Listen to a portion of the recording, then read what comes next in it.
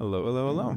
My name is Victor Rowe. Welcome to Eat the Blank Page, and I hope you are having a wonderful day. If you enjoyed today's episode, make sure to check me out on Quora if you have any questions to answer. If you have any questions to ask. Twitter for any announcements, Instagram, TikTok, YouTube for any of my short content, announcements, all those things.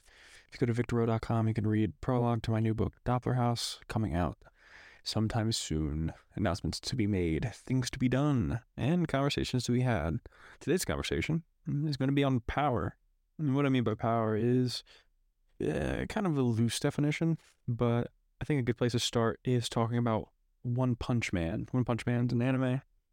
It came out a few years ago, I want to say 2016, and was the first in a long line of shows that carried the format of there's this single overpowered character, overpowered meaning just like they're the strongest or there's no way to beat them, they're overpowered, and telling a story around that central character. If you want a more recent example, we can look at Jujutsu Kaisen with Gojo, where it is an expressed point in the plot, in jokes, in character conversations that Gojo is the strongest.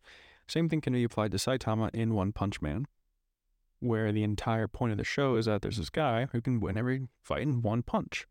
Now, one of the biggest things in writing superheroes is the Superman effect, where you have a character who's so strong that normal problems aren't a possibility to write about. Where some of the best stories with Superman, because he was the strongest, are actually ones where Superman is in some way immobilized and isn't able to fight.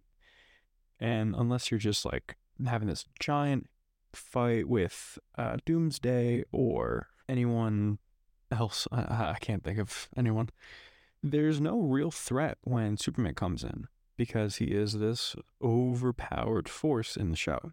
He is the instant win button. He's the everything else. And nowadays they try to make it up with the my world is cardboard, so it's like hold back thing. I think that's crap.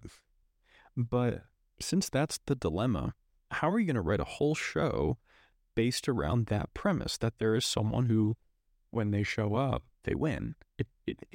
When first thinking about it, it takes away all the possibility of suspense. It takes away the possibility of like a dramatic fight where, oh, maybe they'll win, maybe they won't. Removes all question of stakes, because, I mean, they're there. They're going to win, obviously. It's the name of the show. But the way they went about it, I think, is something that the newer shows, even if you look at Homelander in The Boys, they do this thing where it's not so much that they're a character, it's that they're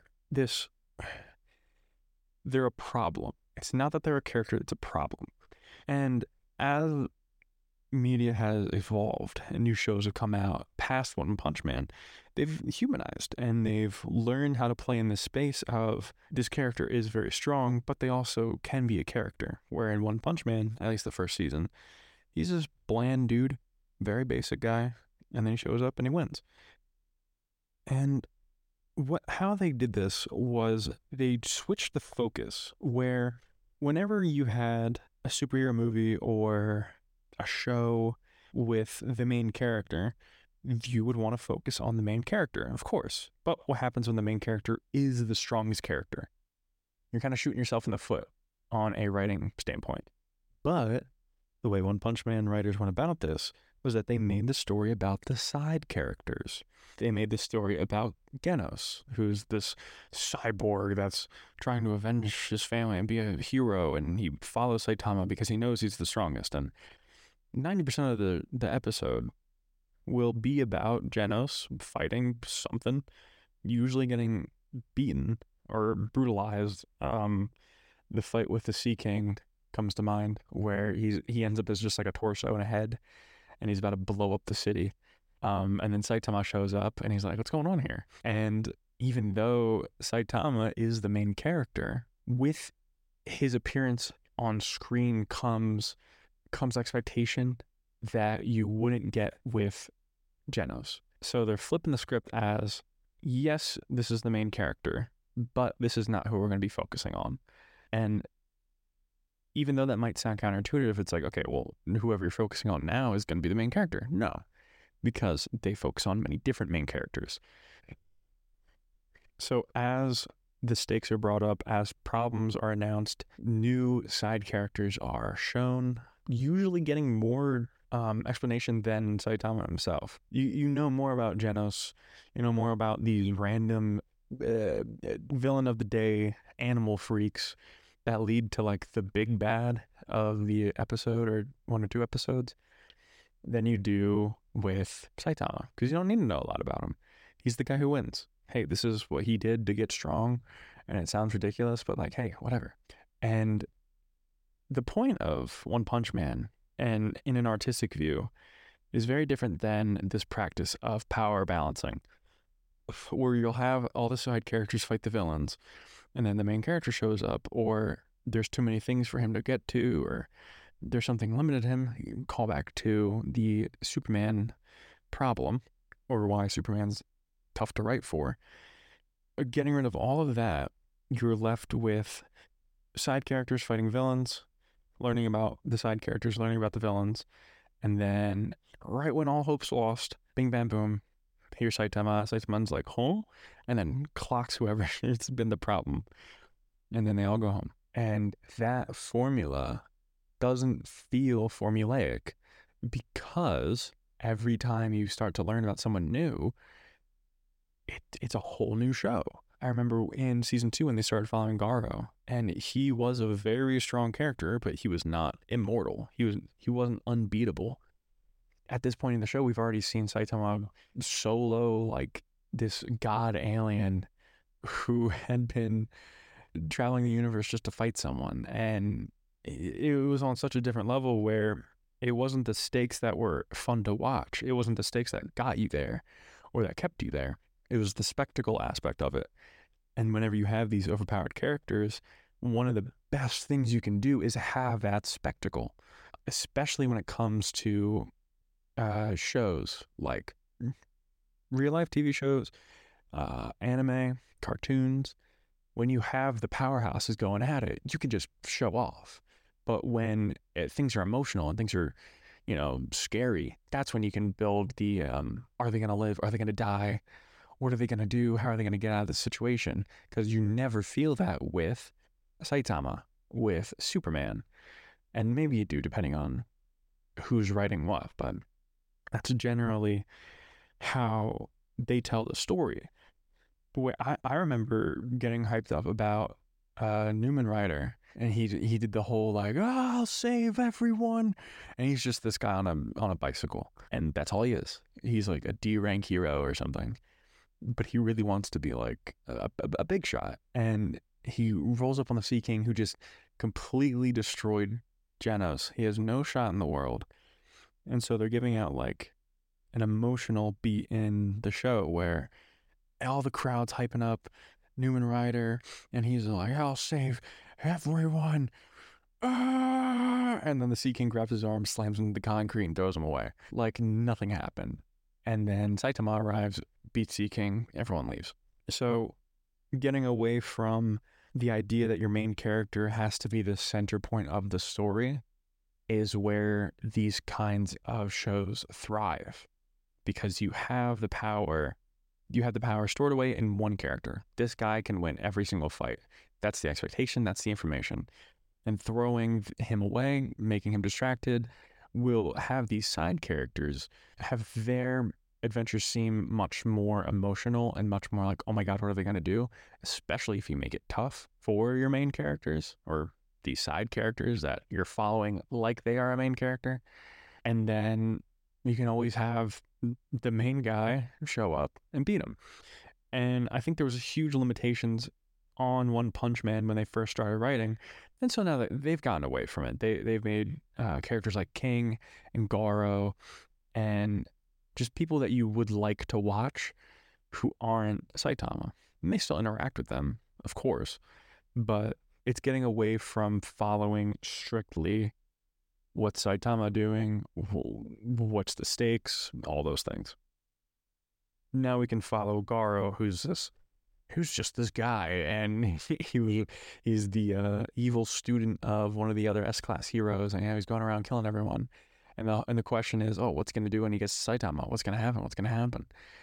And then Saitama, he like bumps into Saitama right when he's like shopping or something. Saitama hits him on the shoulder, knocks him out after he just got done killing like 90 heroes or something. And it's just wow, okay.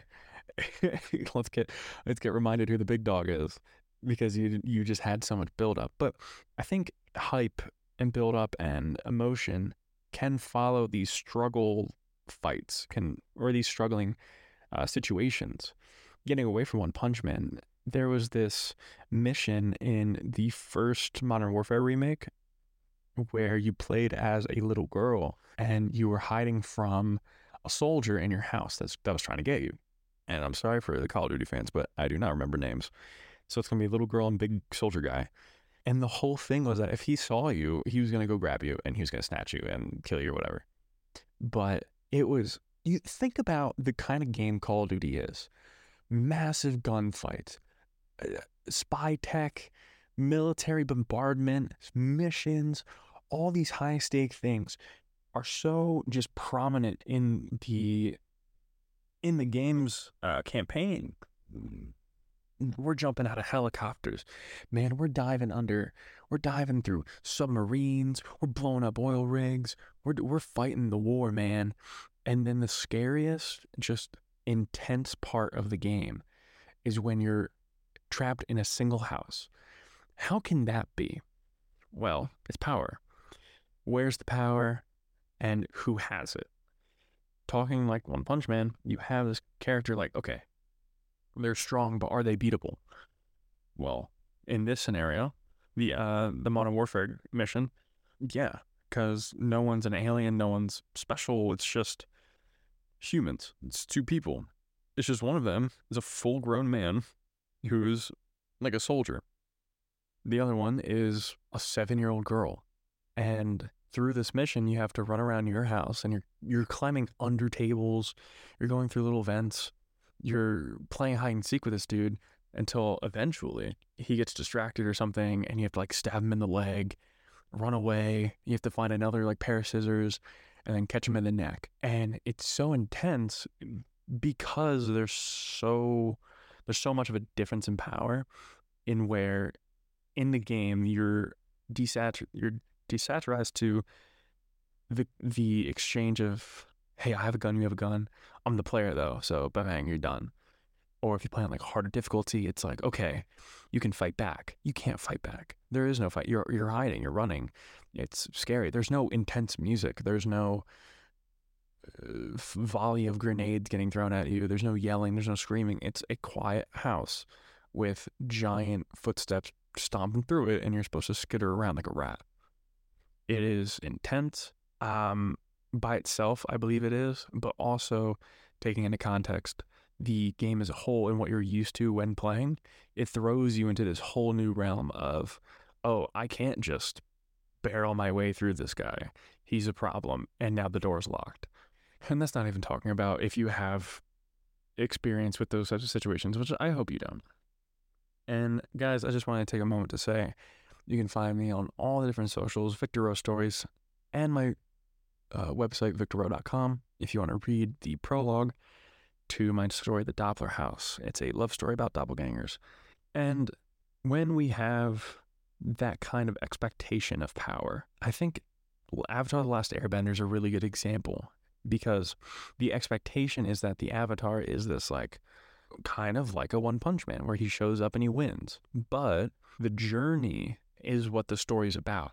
We don't join Aang and the gang after they defeat the Fire Lord and Aang has all 4 elements mastered and he's like the big bad Avatar, and you know, they're getting ready for Korra to ruin the franchise. But we follow him right at the bare minimum he has to be to go on this story. He knows his element. He's an airbender because the show's called The Last Airbender. We know that's his whole thing. Okay, that's his thing. Who is he? And through the story, or through Avatar: Last Airbender, we find out who he is, how he reacts to situations. We see him grow, we see him change, but we also see that through the eyes of the side characters. We also see the side characters change in our interactions, but on a strictly power dynamic conversation. I would describe Aang's journey as kind of like a milestone progression D&D campaign, where every time you hit a milestone, you get the upgrades. In this case, Aang's whole thing is that he's trying to learn all 4 elements. And so it brings in characters along with it and everything. And just super good idea for a journey type story, where he already knows 1, but the other 3 he needs to go find people. Spectacular. But the whole idea is that every time he gets the new upgrade, learns a new element, he is now stronger. And with each element he gets, he makes the other ones stronger because he's able to blend them. Not element-wise, but ability-wise. I remember it was Zuko specifically, the firebender of the group, who learned defensive moves from Toph, who was the earthbender. And with the help of his uncle Iroh being like, hey, you need to get wisdom from all 4 elements so you're not like rigid and stale, you can then fully acquire like your full capabilities with firebending. And in one of his final fights, he uses an earthbender defensive move, which is just amazing animation and attention to detail. But this idea of milestones is really effective because it's all about expectation. It's all about expectation. Power is expectation. Who holds the gun? That kind of thing. But with the upgrades, you see that through almost every anime there is. Hey, Goku just hit Super Saiyan. What's Super Saiyan? How strong is Super Saiyan? Let's figure it out. Where Aang is, hey, he just learned waterbending. What can he do with waterbending? How strong is he with waterbending? Does he have to learn new techniques or all those things? But what was I just talking about? I think who holds the gun is also just a very basic explanation of what power dynamics are, where you have someone with no power and then someone with all the power. But okay, let's have that situation. You have someone with a gun, someone without a gun. But the guy without a gun is a martial arts expert, extravaganza, super guy. And even though the guy has the gun, he doesn't have all the power because the other guy can still like win. Okay, now what if the guy who holds it also has like martial arts skills? Okay, now it's a balancing, but the guy with the gun has more power. My Hero Academia is kind of a take on this idea of having someone with all the power, and shows another aspect of it where it's not specifically that this person has all the power, this person, when they fight, they win. It's not that in the purest form. It's that when it's dying, when you have a world where this character has been the One Punch Man, has been the Avatar, and they start getting weaker. So they're not always going to be the end all be all. And the way they go about that is, I think, very smart, with having someone else start to become the new overpowered character. And so as the guy who is the overpowered character, All Might, is weakening, imagine like a tall bar getting shorter, we have Deku, who is learning how to control the power and getting stronger like every episode. So you have a short bar who's getting taller.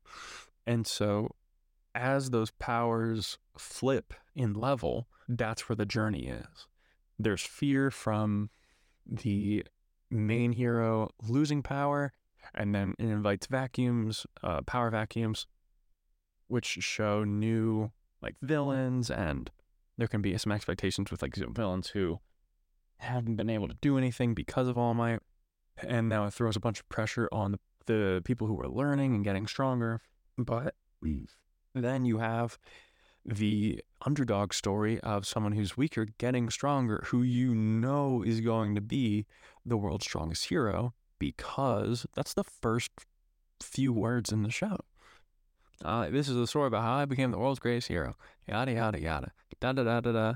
Deku eats hair. Um, but it was such a natural way to get over the power creep thing, where going back to going back to Dragon Ball Z, and even things like Bleach, where you have this idea of power creep. Okay, what's power creep? Power creep is when things get so astronomically overpowered, overhyped, over everything, where you can't connect to anything, where it's so ridiculous that you're losing the essence of what the show initially was, and you're gaining this new thing, which is pure spectacle, pure hype, which can be good. It depends on who's watching or what they're watching for.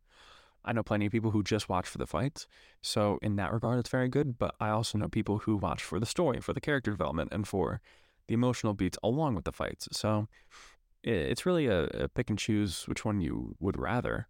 But with power creep comes kind of the rush to find something stronger. Best scenario is Dragon Ball Z, where I would define it as a soft magic system. As, hey, I casted a spell, and now you're a frog. Okay, well that seems like a very overpowered ability. But in that show, it's, hey, I'm giving my all, and I'm going to try really, really hard. And because I tried really hard, my beam was like 10 times as big as yours, and I won. So it's a soft magic system in that sense of where just because this happened, it happened. There's no hard magic system like, I'd say Full Metal Alchemist is a good example, where you need something in order to do something, and there's no flubbing. Everything gets an explanation. Everything has its own rules to it. Like, hey, I can make this because I had this and this. You can't just make this. And it's like, oh, okay, well, this guy's unique because he can just use his hands as an incantation circle. Okay, why was he able to do that? Oh, because he saw the one and, got something taken from him and everything. And because there's no defining powers, and I want to talk about Jujutsu Kaisen in a second because they do this very well. There's no defining powers in Dragon Ball. So, yes, you have moves, you have different species, like you have the Namekians and what they can do. You have the Saiyans and what they can do. You have humans and their techniques, but it all blends together because initially it's all just throwing punches and kicks and all that stuff. You don't talk about technique like you would in Baki. It's just like, hey, they're like throwing blows and it's crazy and whoa. And then they shoot lasers and whoa, and they all have cool names. But it's not like, hey, I'm going to shoot this laser and then you're going to turn into a muffin and I'm going to eat you. That's what Boo was. But you don't have that sense of this works only because I did this and this. And it's not that necessity of resources is what makes a hard magic system.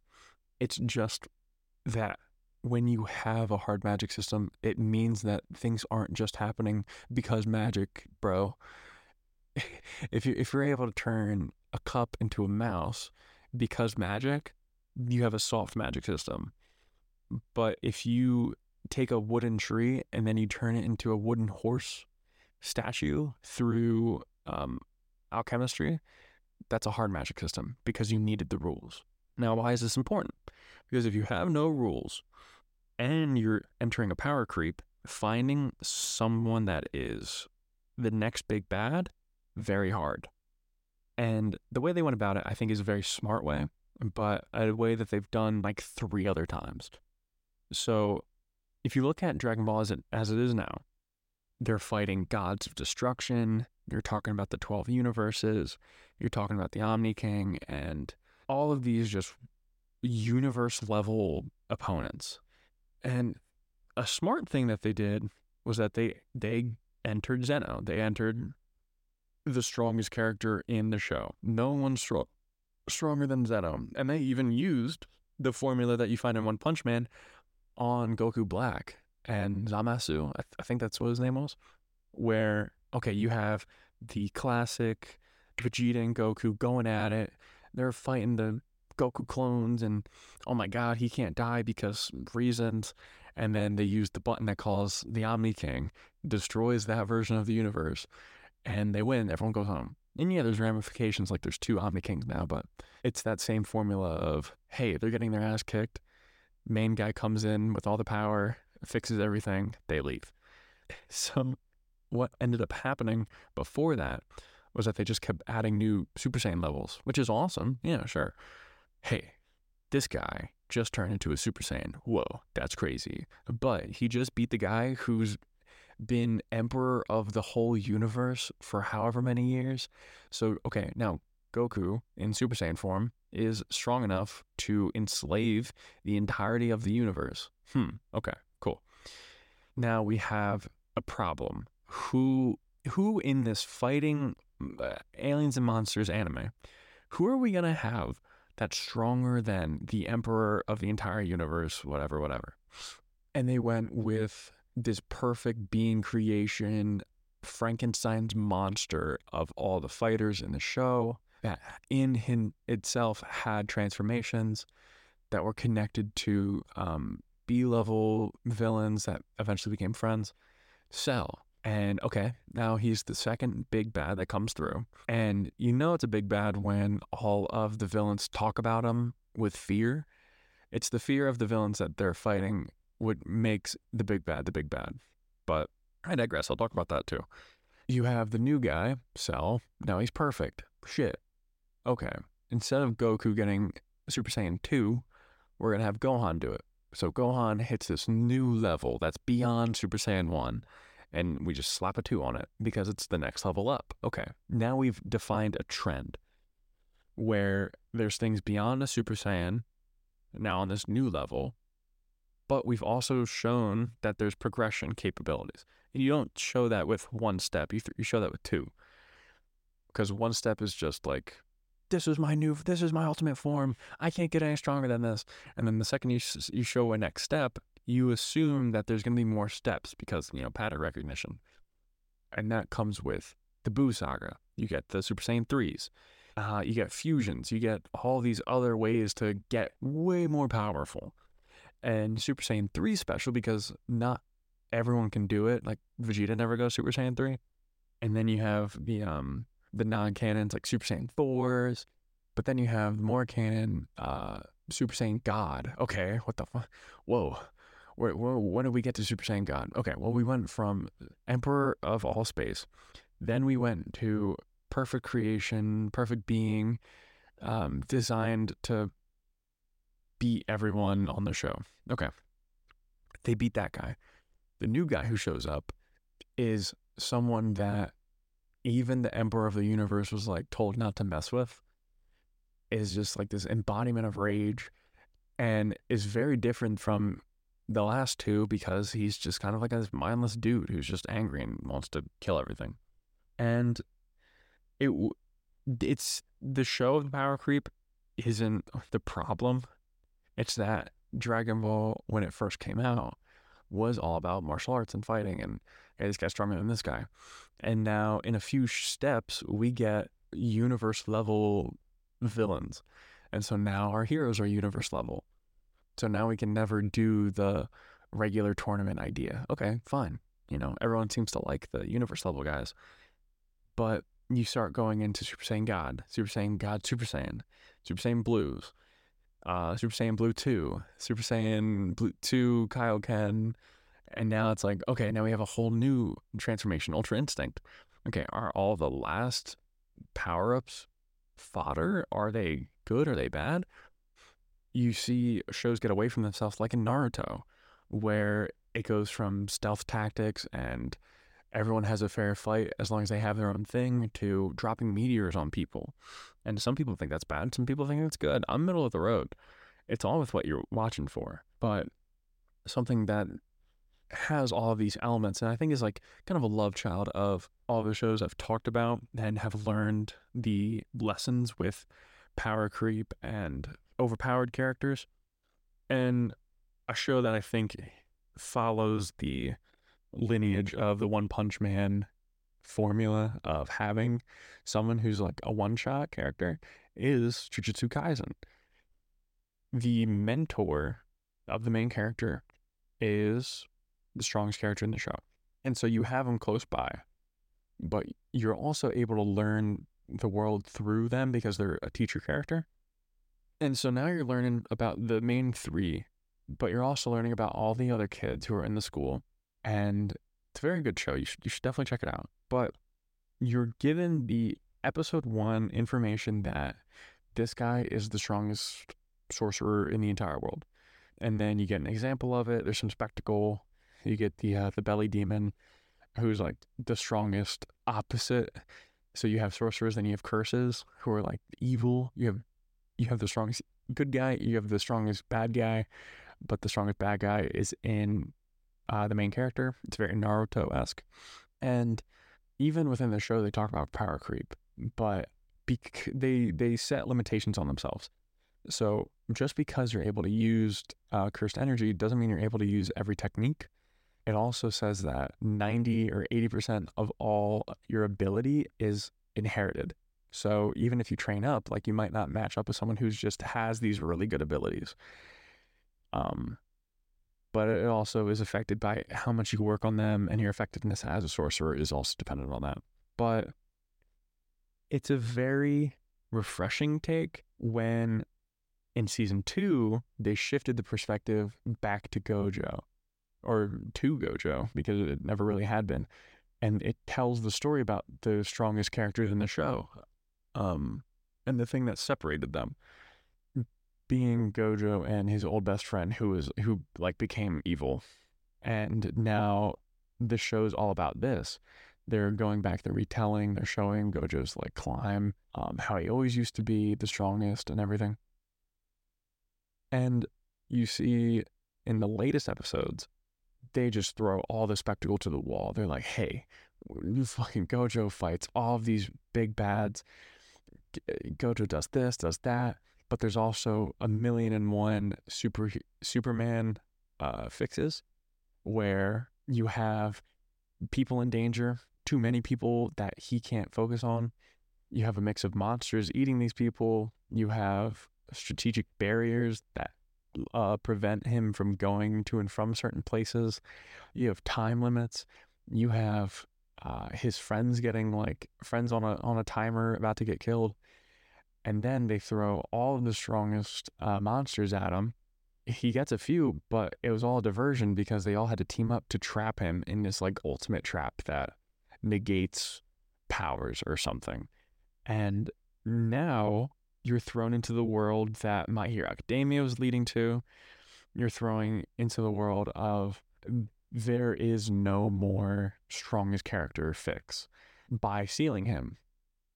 And because you had the security blanket on through the entire show and through all these certain things and all of these not end of the world scenarios, but all of these ending battles at the end of the first season, very pivotal moments where if the strong guy was just there, he would be fixing everything. You have that security blanket of that's always an option, that Gojo could show up. But now that he's sealed, that is not an option. They changed the entire narrative to go, we need to save Gojo right now. We need our instant win button. And just having him have all the strength plays with the plot in such a way that is just awesome to watch. If you're interested in that whole dynamic of, yes, everyone's very proud of how strong they are. Yes, everyone's very capable, but everyone accepts and acknowledges that this person is the strongest. So what do the bad guys do? They have to get them away from everyone, make them incapable of helping everyone. And the good guys are only focused on making sure that their big guy can be the big guy. And you saw traces of this in the war arc of Naruto, where they wanted to keep Naruto away from the fights because he was so important, but because he was so strong, it was a weird dance of well, he kind of needs to be here to fight, but if he gets taken out, we're all done. And then the counter argument to that is, hey, well, even if he does get taken out, we're all done if he doesn't fight. So it's a play of power. And I think the best way to utilize the power struggles and the dynamics of power are side characters, and keeping in mind keeping in mind the standards of the show, where, okay, if you have a game that's all about guns and explosions and war and now you have your little girl in a quiet house with a big soldier.